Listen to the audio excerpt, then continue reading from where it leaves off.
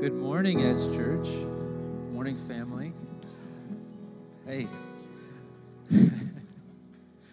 My name is Ben Brooks. I'm one of the elders of the Edge Church, and we're in a season right now where we're walking through this series called Reset. And Neil spoke last week on loving one another, and if you hadn't had a chance to listen to it, I would strongly encourage you to do so. I was so encouraged by it, and just the impact of God's love through us and realizing who we are and us able to love other people. So I would like to welcome Brandy out, who's going to speak on encouraging one another in the local church. And I just want to pray for you real quick. God, just thank you so much for this church family. We just bless them to have open hearts and continue just to walk in the fullness of everything that you have. God, thank you for Brandy, and thank you for this time. In Jesus' name, amen. Amen.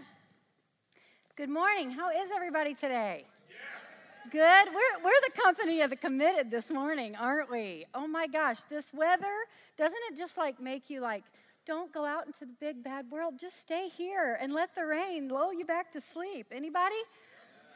This today was a hard one. It was. And so kids, I'm sorry that your field day got canceled, but hopefully you will learn something today, and I trust that you will. As Ben said, we are talking about relationships because this whole year has been about resetting and getting back to the basics. And relationships, whether we like it or not, they are pretty central to our lives, aren't they? We can't live life much without relationships. And I don't need to tell you that relationships are a big deal, do I? Because we've all probably experienced a time when maybe everything else in life was going fine. Maybe health, job, all those kinds of things are going fine. But when relationships are broken, how does life feel? Not great, does it? You know, relationships are something that we did not come up with. This is something that God came up with. In fact, I think it's fascinating that in the very beginning of Scripture, way back in Genesis, in early Genesis, the very first thing that God said was not good was man being alone. I think it's interesting that before sin even sets on the scene, he called something not good. He did not want man to be alone. And so it's also interesting to realize that then he made Eve, and he said, I will make Adam a suitable helper. Okay, so right there we see that relationships are God's idea. Trying to go at this thing called life alone is what God calls not good. And we also see that the very essence of relationship is actually helping each other. And so it's probably not going to be a surprise to you that today, as we talk about what our relationships in the church should look like, our primary goal with one another is to help each other. Quite frankly. I mean, yes, we have a goal as a church out into the lost and broken world, but within the church, what is the essence of our relationship? Well, it's to help each other, to help and to encourage each other. And so I think it's interesting because in the local church, which is what the Edge is, it's just a local body of the church, there are going to be people in this room that you know really, really well, but not everybody's your bestie, right? I mean, it's too big and too broad, and you probably know each other with varying degrees. In fact, if I asked you to scan the room kind of right now with your peripheral, I bet you could quickly find somebody that you don't even really know. Yeah? Can you all identify right now someone in the room that you don't really know? Or maybe you just know kind of casually. You say hi-bye at the coffee station. But I also bet for most of you, at least if you've been trucking around here for a while, I bet if I asked you to identify someone you know really well, you probably could if you've been here for a while. But what's interesting is whether it's the person 3 rows back that you don't even know and you've never had a real conversation with, or whether it's your best friend, your obligation and responsibility to these people is pretty much the same. We actually have a responsibility and an obligation to the people that go here that we don't even know that well. Isn't that interesting? And we're going to get into that today. I don't know who was here. Show of hands if you were here whenever Ken Taylor preached those couple of weeks on mental health. Okay, I don't know if this part of his sermon stood out to you or not. But one thing that really stood out to me was when he put that Romans passage up there, where it was talking about the church, the local church, being like a body with all these different parts. And it's that passage of Scripture that talks about how one part of the body can't say that it's more important than another and all this stuff. And what Ken did was he asked us to read that Scripture for ourselves. He let us sit and soak in that Scripture. And he challenged us to identify how we felt when we read literally each word of that Scripture. And was there anything that made you a little uncomfortable? And could you identify those feelings? And so I did what he said. I was reading it, and there was one phrase that kind of just kept sticking out to me, and I knew it made me feel something, but I wasn't sure what it made me feel. It was that part that said that we all belong to each other, that each part of the body belongs to the body. And I was thinking about that, and I was thinking, so what does it mean for me to belong to you people? What does it mean that you belong to me? And we're going to kind of dive into that today. But one thing we need to get set straight is what church really is. A lot of times in our culture, we refer to church as like a time and a place and a building. Okay, but the actual Greek word for church is, I don't know if we have it up here, ekklesia. Ekklesia. And actually that word means assembly. Or it could mean those who are called out. So the root word of ekklesia doesn't even mean a location or a building or a denomination. It simply means a group of people who are called out and come together. So there are a couple of different ways that we can view church when we look at Scripture, but one thing we need to know is that God says in Psalm 133:1, how good and pleasant it is when we come together or we dwell together in harmony. So before we go anywhere else, we need to understand that this thing that we do together on Sundays, it happens to be Sundays and it happens to be in this building. But when I say this thing, I'm talking about God's people who are called by His name. Come together and assemble and dwell together. That can also mean live together. So that suggests much more than a 1 hour on a Sunday, doesn't it? But when God's people come together and dwell together in harmony, meaning united in love, He calls that good. Now, what's the first thing He said wasn't good? Alone. Now, what's something He says is good? His people coming together. So first and foremost, God is very happy that you are a part of a church. He's happy about this. And if it was hard for you to come today, maybe just because the weather wasn't really suited, maybe because your kids weren't agreeable, maybe because you're a single parent and you're trying to get it all together and get out the door, maybe you don't feel well, maybe you've got some mental and emotional issues that make it very difficult to come into places like this. I just want you to know that God is very, very proud of you because this is His idea and He calls it good. And the fact that you would choose to align yourself with this idea, even in the hard times, He's proud of you and He's going to make good on it. That's good news, right? We're already getting off to a good start, aren't we?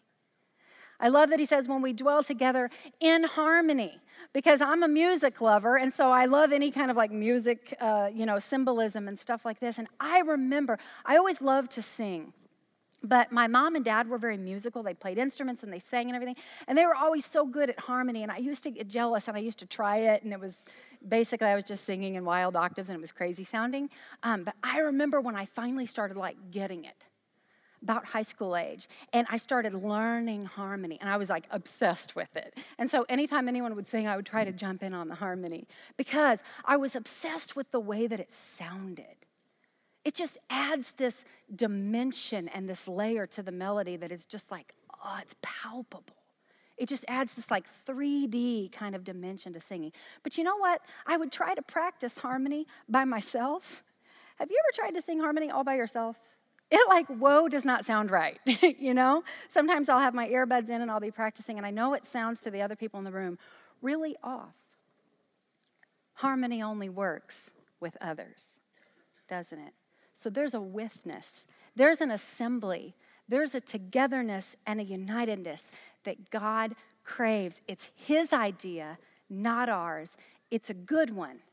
And if we trust that his ideas for our life are good and right and will flourish in that way, planted in the house of the Lord, God says we will flourish. That means in the good times, that means in the bad times. And you know, right now in the summer, I've been doing a lot of like planting, and I'm not great at it, but I enjoy it. And I tell you what, there are seasons after you've planted where it doesn't seem like a whole lot's going on, right? In fact, there's a whole season where you're just under the dirt and you don't really get to see anything. And then sometimes there's this great season of flourishing, but there are seasons, and God says, regardless of seasons, planted in the house of the Lord, we will flourish. We don't always get to decide what that flourishing looks like or the timing, but we get to decide if we're going to do his will and remain planted. And then he will do the flourishing. And so when we see this word ecclesia, the word church in the Bible, it could mean, when you come across the word church in the Bible, it could mean universal church or the local church. So of course the universal church is literally anyone and everyone who has accepted Jesus Christ as their Savior for the forgiveness of their sins and received his free gift of salvation. Anyone who has been called by him and stands in his name, that is the universal church. But there's also the local church. And so of those people, and it's usually a proximity issue, all right, there's other reasons you might choose a church doctrinally, and maybe if you have some other things in common, but at that local church, you can almost think of it like your immediate family. And so one day we know, this earth is going to pass by. It will be no more. And then we will be living with God in perfect unity with our universal church as it will be revealed by God. One day, people that we don't even know on the other side of the world will be my brother and sister. They already are. I just don't know them yet. But we're going to get to know them. But until then, he says, this is how you're going to flourish. Be planted in this house, in a local church body. And so we align ourselves with the authority of Scripture, and we allow that to be the voice that directs us.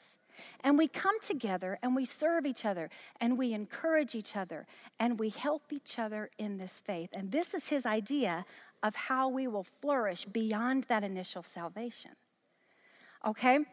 Some of the things that God, some of the word pictures that he uses to describe the local church. When you see these kinds of analogies, he's referring mainly to local church, okay? He calls us family, brothers and sisters.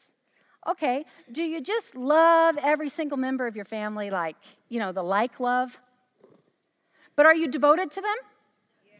Right? Nobody picks on my brother, even if I do, well, whatever. So you get the idea. It's like a devoted to, right? And then he also describes us as co-laborers. Co-laborers. So that indicates we should be working together on some common mission, right? He also describes us as co-heirs. That means we're kind of like, we're going to the same destination. I don't know if you've ever had the privilege of going like to a resort, maybe to Mexico or something like that. We got to do that one time, and it was so fun. And for some reason, it really sticks out to me that we got on this little bus once we got into Mexico. I'd never been to another country or to a resort, so it was all new to me. But I remember when we got on this bus, there were all kinds of people that were not at all like us, and we were all from way different places, different accents, but we're all on this bus, and we're all very excited about where we're going.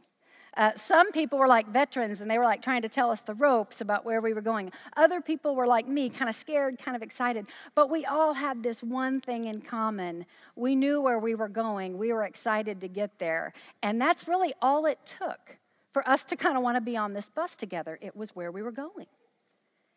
And in a sense, co-heirs, we should have this common excitement that we're not only working on a mission, but we're working towards something that has a great inheritance. We're all going there, right? So that's exciting. He also describes us as a building, okay? He calls us a sacred building, a holy temple. And one piece by one piece, he builds this temple together. And then, of course, as I referred to earlier, he calls us a body, where we are all different parts of the body. And though some may seem weak, we realize we need all of them, don't we? Some of you may have seen back in December, I think it was, I had hurt my knee and I was rocking around in crutches. And I'm telling you, everything was hard. Everything. I couldn't do anything. Literally everything was hard. Suddenly the stairs in my house seemed like a mountain I had to climb. Do you know how big the piece in my knee was that was actually hurt? It was like a little piece of cartilage that was literally this big. And because I couldn't walk quite right, then I'm kind of overcompensating on the other side. So then all of a sudden I have hip problems on this side, and my shoulders are hurting because I'm tense, because it hurts, and I'm kind of it. Do you see it? This big. We need each other or we don't function properly. This is another motivator, a key motivator for why we should be encouraging one another. Because how you flourish affects how I flourish, affects how we flourish. I want to look at Colossians 1:28, and I want to kind of consider it. If you have notes, you can write Colossians 1:28 down, and we can kind of look at this today as almost like our mission statement toward each other. I chose just this one verse, but I actually read pretty much most of the letters that Paul wrote to various churches, okay, so the epistles and Corinth, and what I found is this verse kind of takes what he says sprinkled throughout all of the letters to all of his many various churches, and this one kind of takes it and sums up what I found to be his most frequently stated commands and directives to the local church. So he planted and started all these churches, different cultures, different people, different issues, and yet there are certain things that's very repetitive to every single church. And so I just kind of took this verse, but it very much reflects what he wrote to all of his churches, okay? It says, "He is the one we proclaim, admonishing and teaching everyone with all wisdom, so that we may present everyone fully mature in Christ. To this end, I strenuously contend with all the energy Christ so powerfully works in me. My goal is that they may be encouraged in heart and united in love." Now, I'm going to read that again, and I'm going to pause and kind of break it up, and so that we can look at this passage just a slight bit deeper, okay? Because as you guys know, there's kind of that surface meaning, and then you can take Scripture and you can just keep going a little further. And so we're going to peel back a little layer on this, all right? From Colossians 1:28. Again, we're going to consider this kind of our mission statement toward one another. What is my responsibility to the person over here and the person back there and the person at Quest and the itty-bitties and the oldest person in the church? What's my responsibility to them? Okay, it's the same as Paul said his was. He, meaning who? Jesus. Jesus is the one we proclaim. That word proclaim, it's present participle active. It's active, okay? It's a recurring. Every time we get together, you know why we start with songs? Every time we get together, we are re-proclaiming. I don't know if that's a word, but it is right now. We are re-proclaiming who we belong to. He, Jesus, is the one we regularly proclaim, admonishing or encouraging, and teaching everyone with all wisdom. Why? So that we may present. And I love this because the word present can mean like assist or abide. That's a with. You have to assist someone, right? So that we may present or assist or stand with everyone. My small group members, my best friend, the person I really like, everyone. so that we may present, assist, or stand by everyone till they are fully mature in Christ. And then he says, my goal is that they may be encouraged in heart and united in love. Who is love? God is love. We are united in the family of God. I think it's so interesting because when he says, to this end, I strenuously contend with all the energy that Christ so powerfully works in me. That word powerfully is more accurately said miraculously. I can't do anything in your spirit apart from Christ. It is a miracle. It is spiritual. And I can't do it apart from Christ. A couple of months ago, I don't know if you were here or not, I got to preach on loving God with all our strength through works. And I talked about this word ischus. It means strength, loving God with all your strength. And ischus, it means what you have. What are your resources? What do you have? What are you capable of? What are you good at? What do you have going for you? That's ischus. And it says we're supposed to love God with all of that. All of that. And that's what Paul is talking about when he says, I strenuously contend with all the energy, or the ischus. I strenuously contend with all the things that I'm capable of through Christ, who so miraculously works in me. There are things that God has given you. Some of it is capabilities. Some of it is just your personality. Do you know just your personality alone is going to lend itself favorably to some people and unfavorably to some? Okay, you're not everyone's cup of tea, and neither am I. And I know that, and that's okay. No one is everyone's cup of tea. I don't even like tea, okay? I like coffee, so there. But really, the only person that's supposed to fulfill everyone's need is Jesus Christ alone. But here's the deal. When we work with the gifts that he's given us, the ischus, the strength that he's given us, to his glory and in his name, guess what happens? We exude his essence or his glory. That's why it says, Christ in us is the hope of glory. Glory is just God's nature. And so when we have Christ in us and we use these strengths that we have, our personality, our resources, our capabilities, those things that come easy to us, when we use those things in God's name and to his glory, there are aspects of God's nature that are oozing out of us. And so if every single one of us would be encouraged, I put that in quotes because I think it's kind of an interesting play on words. Encourage. Encourage. Because as I talked about that day, what good is strength if you don't have courage? You might have the strongest football player on your team, but if he's too scared to go out there and rough it up a little bit, what good is he? Strongest warrior on the battlefield, but if he's too scared to fight, then what good is that? It's almost sad, right? Some of you have a lot of strengths. You have a lot to offer to this body that could encourage someone. And you're too insecure, you're too fearful to let that thing out. And I get it. But you're not doing yourself or anyone else here any favors. Because when we love God with all our ischus, that's when the glory oozes out of us. And that's when we all get to benefit from God's nature leaking out. If every single one of us did that, we would more fully experience what God fully is in his glory. Is that a pretty cool idea? And this is why it's so very important that we don't get caught up wishing we had somebody else's gifts, someone else's personality. If everyone had the same gift, this would be a pretty lame expression of who God is, because God is extremely diverse. And the more diverse we can be, the more accurately we will represent him. So don't waste time wishing that your gift was something else.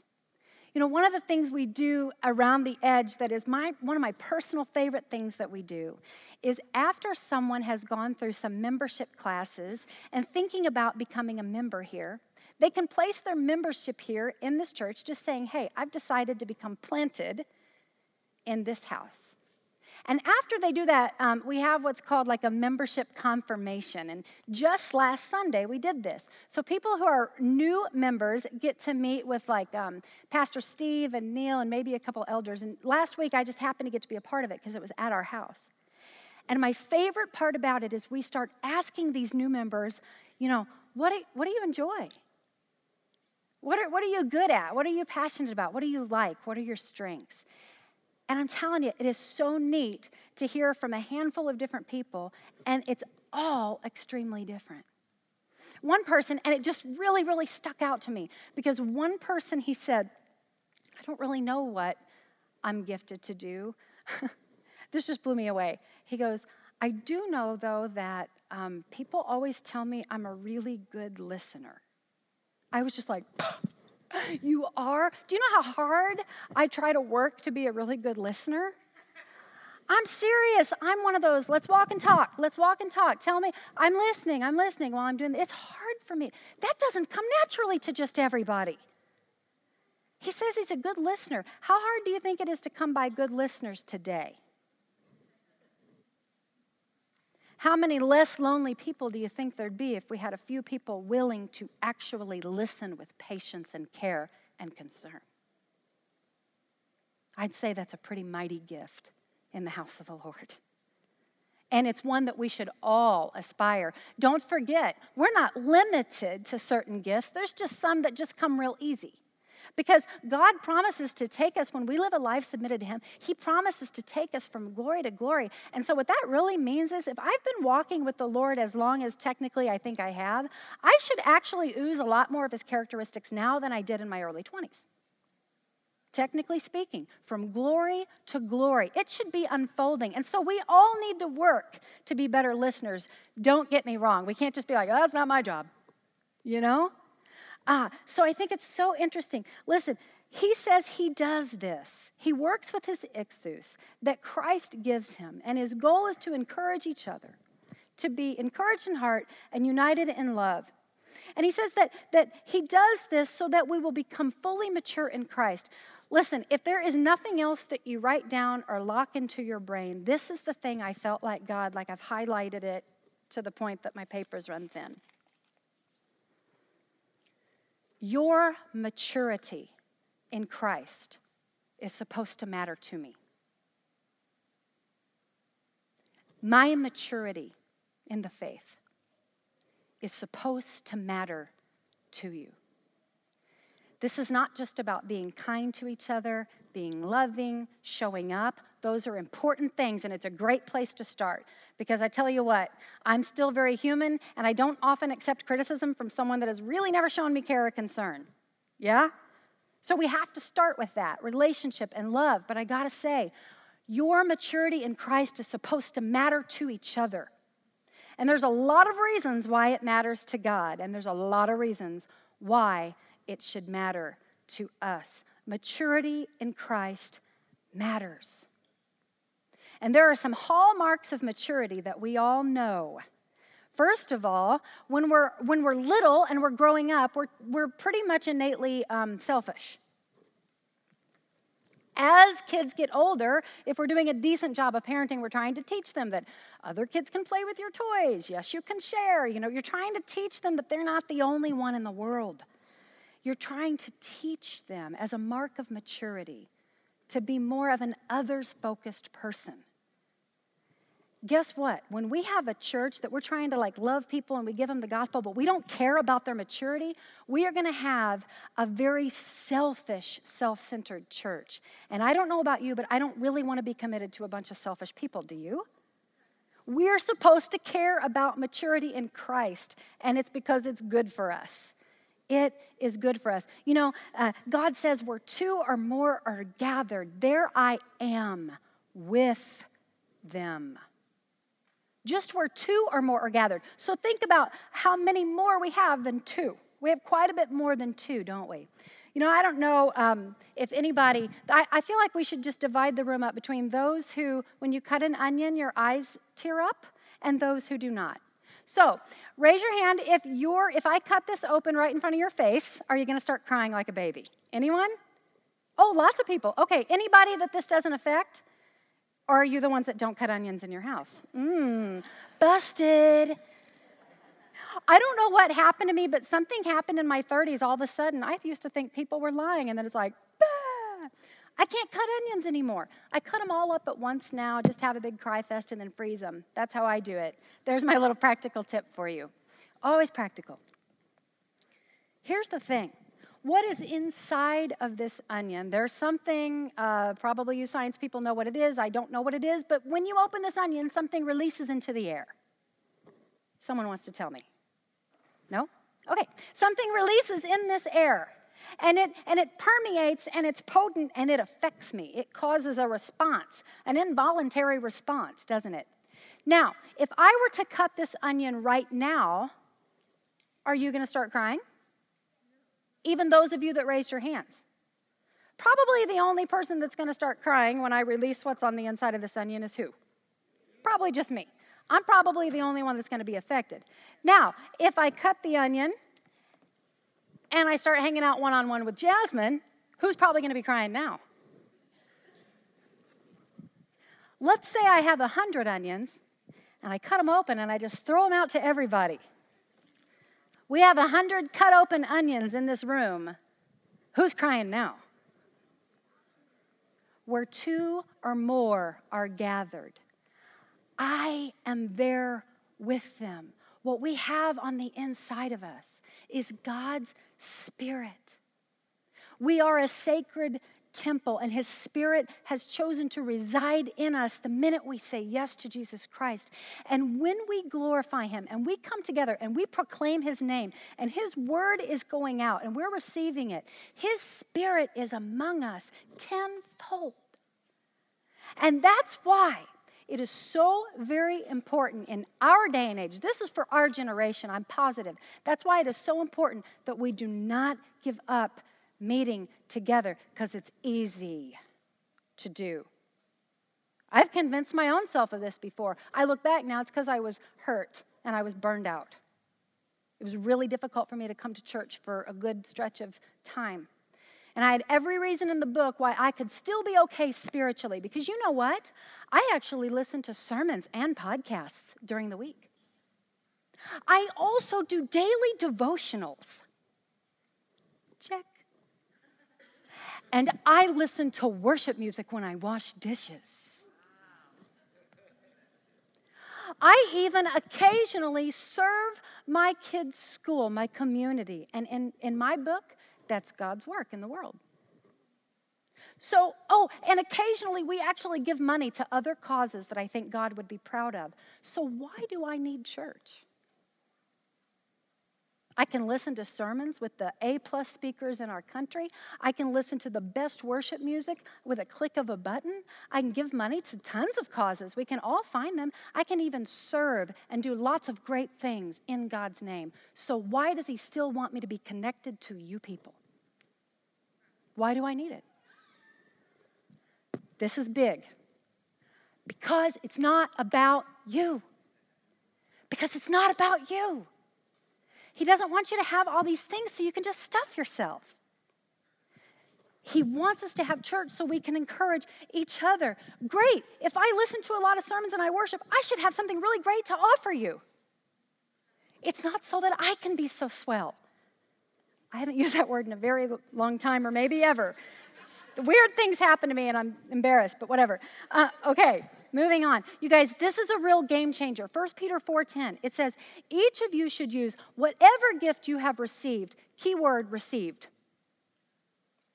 Who gave it to you? If you received it, who gave it to you? God. You didn't do anything to earn that gift.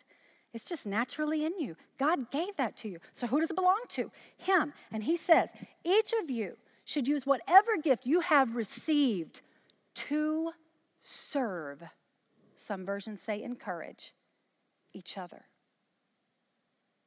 This is so, so, so important that we get this. And the burden on my heart for you is that we really, really get this, because there is a fundamental shift that needs to take place in the church today.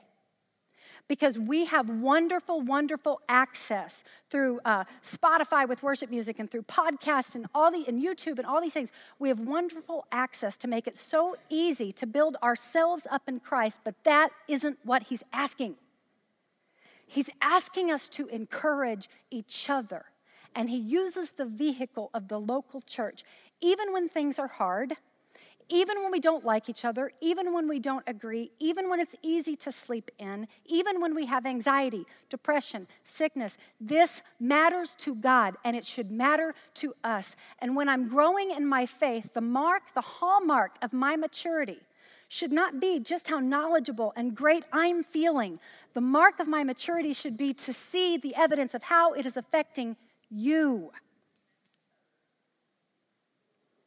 To the degree that we have been encouraged, we will encourage each other. Okay? This is the game changer. Imagine if we came to church and our mind frame is, wonder how I can help you people. Instead of coming to church, hope the music's good. Wonder who's preaching today. I hope I don't get the last of those, the only kind of donut hole I don't even like, and it's the only one left. Not saying that's ever happened to me, but what kind of place would this be if we actually came here and decided, you know what, I have been building myself up in the faith all week long. I can't wait to get amongst my other believers and dole some of that out to you. That's a game changer, isn't it? Now listen, this is hard, and this is going to take a mental shift. And we're going to have to ask God to speak into us, because I believe every single one of us are somewhat infected, if you will, with this consumer mentality. And the reason that I believe we're all infected by it is just because of the kind of lay of our modern church, just the way that it is. And so it doesn't make us bad, but we need to mature and understand what God's idea is for church, as opposed to how we've typically maybe experienced it. And so sometimes it can be easier to understand if we've gotten it backwards by recognizing the symptoms, all right? And I'm just going to pick out just a couple, all right? A couple of symptoms, and I've done this too, okay? So there's no judgment here, but we're here to work on healing, okay? Maybe you have said things like this. You know, I'm just not getting fed there anymore. As a pastor's wife, I can tell you I've heard this from many, many people. People have come to our church saying they left the last one because they didn't get fed. I've said it before, okay? Again, there's no judgment, but I want us to understand, if the hallmark of maturity in faith is to not be selfish, I want you to really just think about this. Why would we say that the church's responsibility is to feed us when we really think about this? If an infant back here starts crying because they're hungry, how ridiculous would it be? Can you just imagine baby starts crying and mom's like, take care of it yourself. You can handle it. Throw a bottle to a baby that doesn't even know how to hold one. A good mom would never do that. That's an infant. They don't know what to do with a bottle, okay? They just know how to cry for it. And so we understand where they are. So there is a grace and an understanding and an acceptance and a responsibility on the more mature Christian toward the infant Christian. Yes, there is. But we don't stay there, because if my 15-year-old's back there crying because she's hungry, guess what I won't do?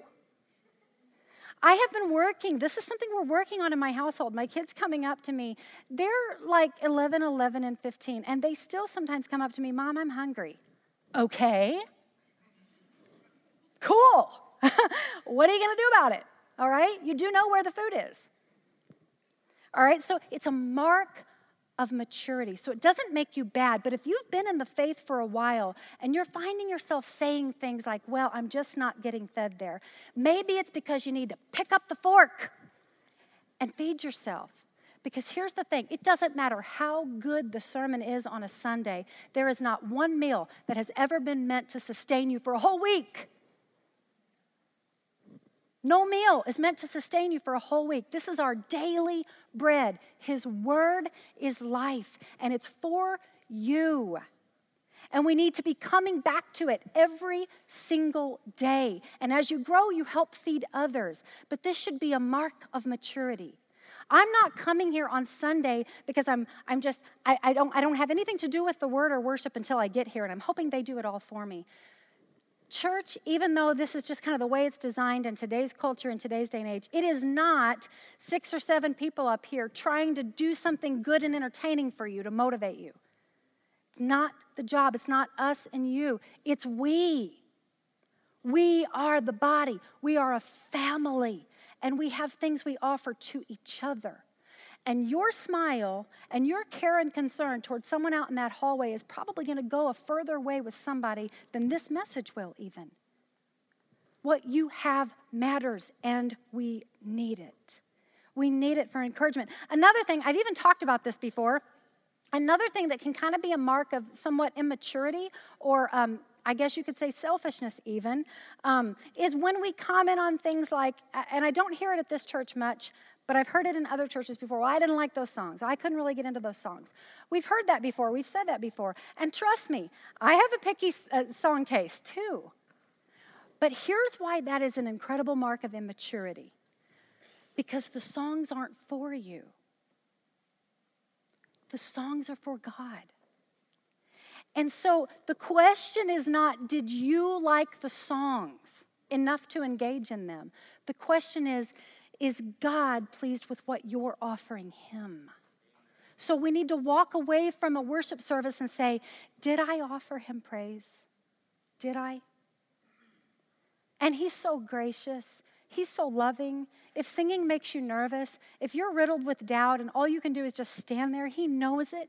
He knows what an authentic yes toward him is, and you don't have to worry about what it looks like to anybody else. I have come here before. I came to church hours after my best friend died in a shocking way. I stood there. I could not open my mouth. All I could do was cry. That was still worship. I did what I could do. Listen, this is not meant to be judgment. It's just meant to be a mental shift so that we understand that in so many ways we have fallen victim to the consumer mentality about church. And we're the losers when we do that. If we keep trying to find a church that just meets all of our needs, we're the ones that lose, because the idea is you grow and mature in the faith, understand who you're made to be, and use it to serve one another. We build each other up so that we can go out to the lost and the broken world. I know some of this is hard stuff. It is, but I'm just trying to be faithful about what I believe that God has given us when it comes to relationships within this church. Are there times where we need to share a hard word with each other? Is constructive criticism a thing and can be helpful? Yeah, it can. But I really think we need to be a whole lot more prayed up and sure and take time before we enter that kind of thing, and a lot more ready to be the encourager. A lot more ready. And deep down, we know what's encouraging people and what's not, don't we? You have something that encourages someone else in the faith. A couple of ways that we can kind of combat the immaturity is one way is to embrace gratitude. I found it interesting. When I was reading through these letters that Paul wrote to the churches, I was really just trying to look for themes. And aside from encouraging each other, encouraging and helping each other was the number one directive that we're supposed to do. This is why we exist with each other. But guess what the number one attitude is? Thankfulness. Gratitude. You see thankfulness and gratitude sprinkled throughout every single letter, in everything. He says it almost like obnoxiously. Everything is, and in thankfulness, and in gratitude, with thankfulness, with cheerfulness. Why? Because when we realize what we've been given, when we're naturally thankful, it's easier to encourage someone else from that, isn't it? And the opposite of that is grumbling. And so on the other side of it, you'll see a lot of don't do's, and almost all of them are don't complain, don't grumble, You know why? That's an infectious thing. I mean, there was a whole bunch of people in the Old Testament, the Israelites, didn't even get to inherit what God was giving them, all because of complaining. Complaining is a powerful thing, and it can keep our church stunted in its growth. I don't know, has anybody ever seen, it's on Discovery Channel, a show I love, it's called Naked and Afraid. It's not nearly as scandalous as it sounds. Has anyone ever seen it? Naked and Afraid. All right, okay, so it's two people that don't know each other, and they kind of fashion themselves as like wilderness people, like I can survive the wilderness, and they're given this like rating of how much they can survive the wilderness, and these two people that don't know each other, they're like dropped off into some of the hardest places to survive in the world. Okay, sometimes it's swamps, and sometimes it's mountains and all that, and they have no food, no clothes, and no shelter. And they have like 21 days to get to the extraction point. And so they have to work to figure out, what do we need more? Do we need to make the shelter? But then that takes a lot of calories. And then if we're too tired and we can't, and then if it gets dark and we haven't made our fire yet, then the predators can come. So there's all these basic needs that aren't met. And they have to come together to figure out. And here's the problem. If it's a couple days before they can find food, they start getting grouchy and skinny. And not the cute kind of skinny, the like sunken kind of thing. And so here's the thing. What you find is, a lot of times when you watch this show, I think it's fascinating to watch this show because hands down, every single time, the couple that does not make it to the extraction point is the couple that started entertaining complaints.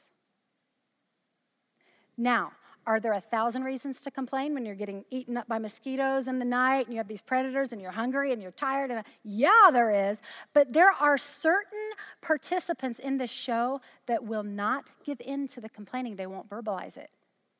And you would be shocked every single time. The minute they start complaining, and Neil and I have had fun with this because we've seen we've seen them all. We were into it for a while. But it's so funny because the minute one of them would complain, we'd look at each other and we'd be like, it's over. And I wondered, didn't you ever watch the show before? Don't you realize that's like the key to everything stops, everything halts, because as soon as one person gives voice to that complaining, they're done, because then all they can see is how hard things are. And it's amazing to me because I've seen big Marine Corps, he had this big rating for survival. And then I saw the number one girl I saw, she was a foster child, had grown up in all these homes. She'd had lots of problems. She was a single mom, still got her degree, was a good mom. She overcame over and over and over again. And she's the one that ended up having the best survival rating of the entire season. She was nothing to look at when it comes to surviving the wilderness. But up here, she knew what it took to survive, and not one complaint came out of her mouth. The reason God doesn't want us to grumble and embrace gratitude is, again, it makes us generous people. So we have to be on guard for the complaining. Why does God want mature Christians? Because when we have mature Christians, we will stop having legalistic Christians who are tired because they're striving to act a certain way. We will have Christians that embrace His Word because we've come to realize that His Word is best, that it's life, that we flourish this way. And it's all kinds of freedom, but it's freedom because I know where life is. Let me give you an example. I have no idea why this happened, but suddenly I've become this houseplant lady. I don't know if that means I'm getting old or what, but I just keep coming home with these houseplants. Okay, but here's what I've noticed.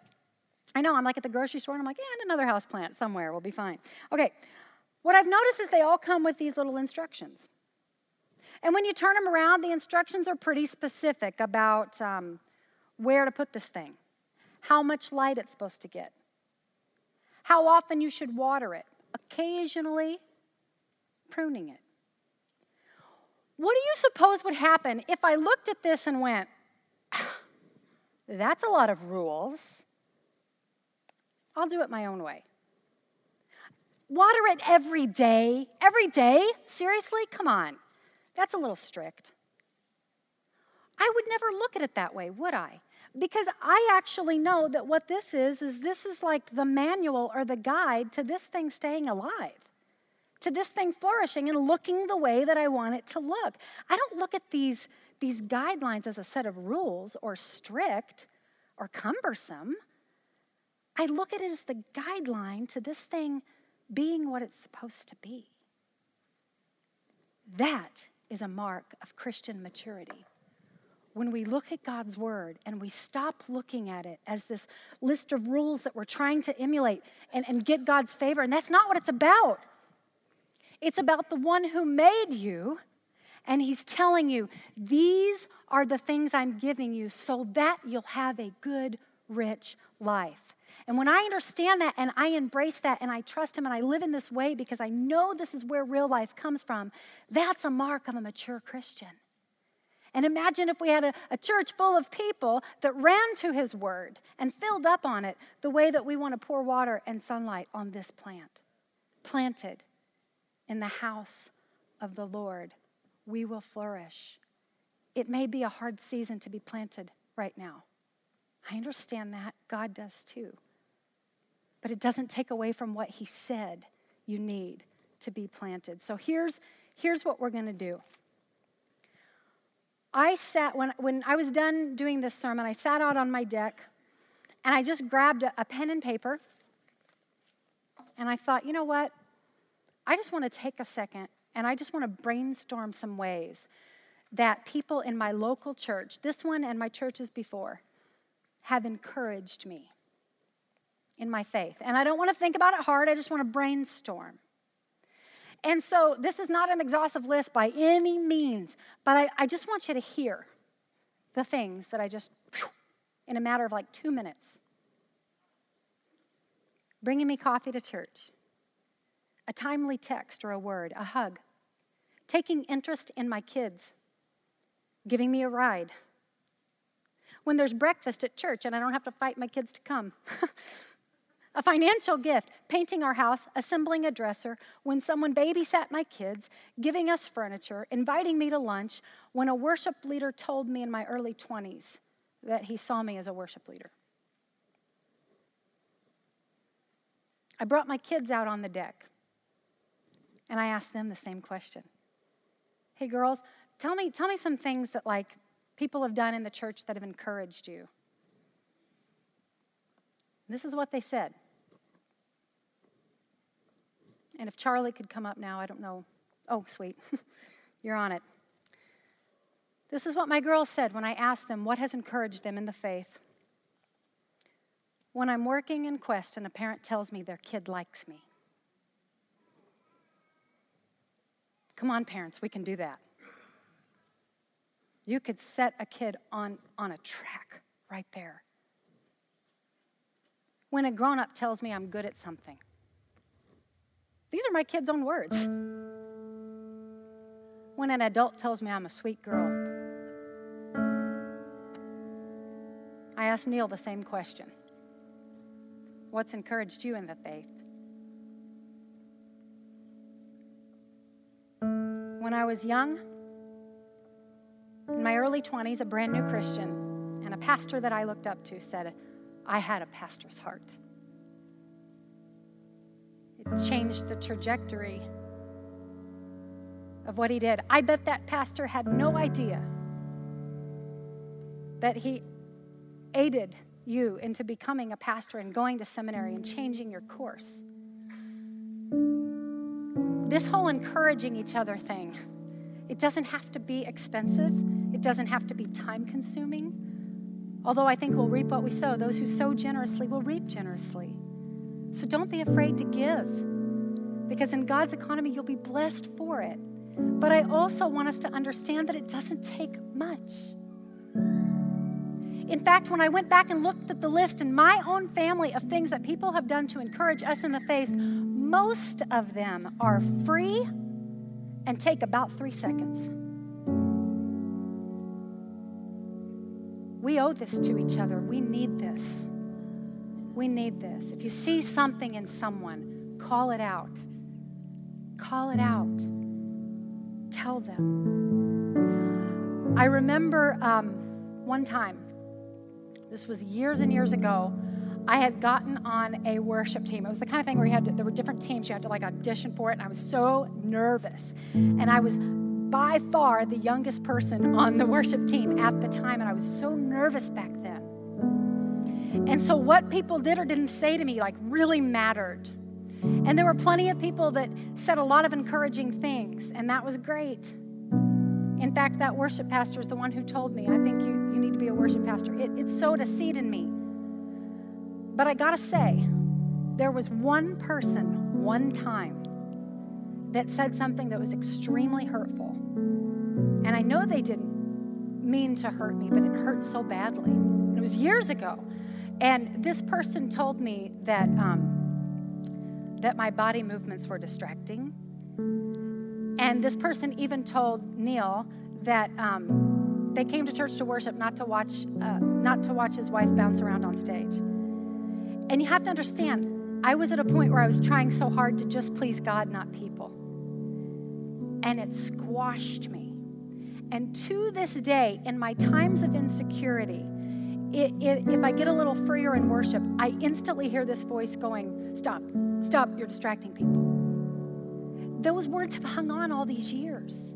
Now I know that wasn't the voice of God, and I'm not holding on to it, but it still comes back and haunts me sometimes. And we've all had those things, haven't we? It's so easy to tear someone down. We've got to be so hesitant to share any kind of a critical word with somebody.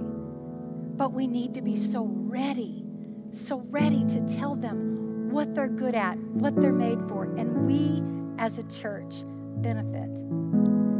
So at the risk of this being the kind of sermon that it feels like do's and don'ts, go encourage people, don't complain, be grateful, don't criticize. I don't want you to hear that, because here's what I really believe. I believe that what God is asking us to do is a natural byproduct of actually realizing what he's done for us. When you realize how you've been encouraged, you just take a second to embrace that and soak in it, you're going to naturally encourage. When you take a second to be thankful, complaining doesn't come as easy. So here's what I want us to do for a few minutes before we come together to sing this last song. I want you to do the same brainstorm session that I did. So if you've got notes and a pen, take them out. If you've got a phone and you just want to jot it down on your phone, great. If you have a second at the dinner table tonight to talk to your kids about this, do it. But what I want you to do, and I think there might be a slide that we can put up for this, I want you to entertain this question. What are some ways that someone has encouraged you in the faith? Don't think hard. Don't think mountaintops or long lines. Just brainstorm it. Just quick phrases, words. And after you've completed the list, stare at them and give God thanks for those moments, for the evidence that his goodness has been running after you through others. Thank God for the people that are behind those very things that encouraged you. Thank him. Thank him for his faithfulness. Thank him for the encouragement. And let's be a church that gives thanks and encourages others in the faith.